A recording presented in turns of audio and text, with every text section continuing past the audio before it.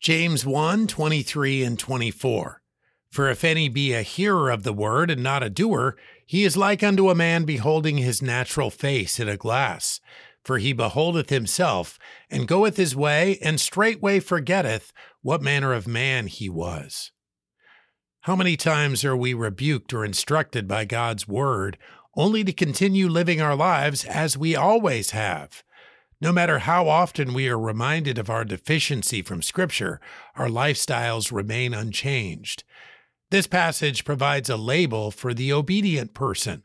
They are a doer, not just a hearer, a doer. Action must be taken, and we have a biblical mandate to rely upon the power of Christ in our constant attempts to be a doer. The disobedient man is not a doer.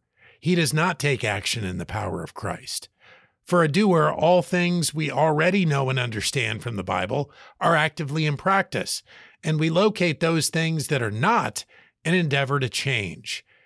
It is only at this point that we will be ready to move on in our walk with God. James 1:23 and 24. For if any be a hearer of the word and not a doer, he is like unto a man beholding his natural face in a glass.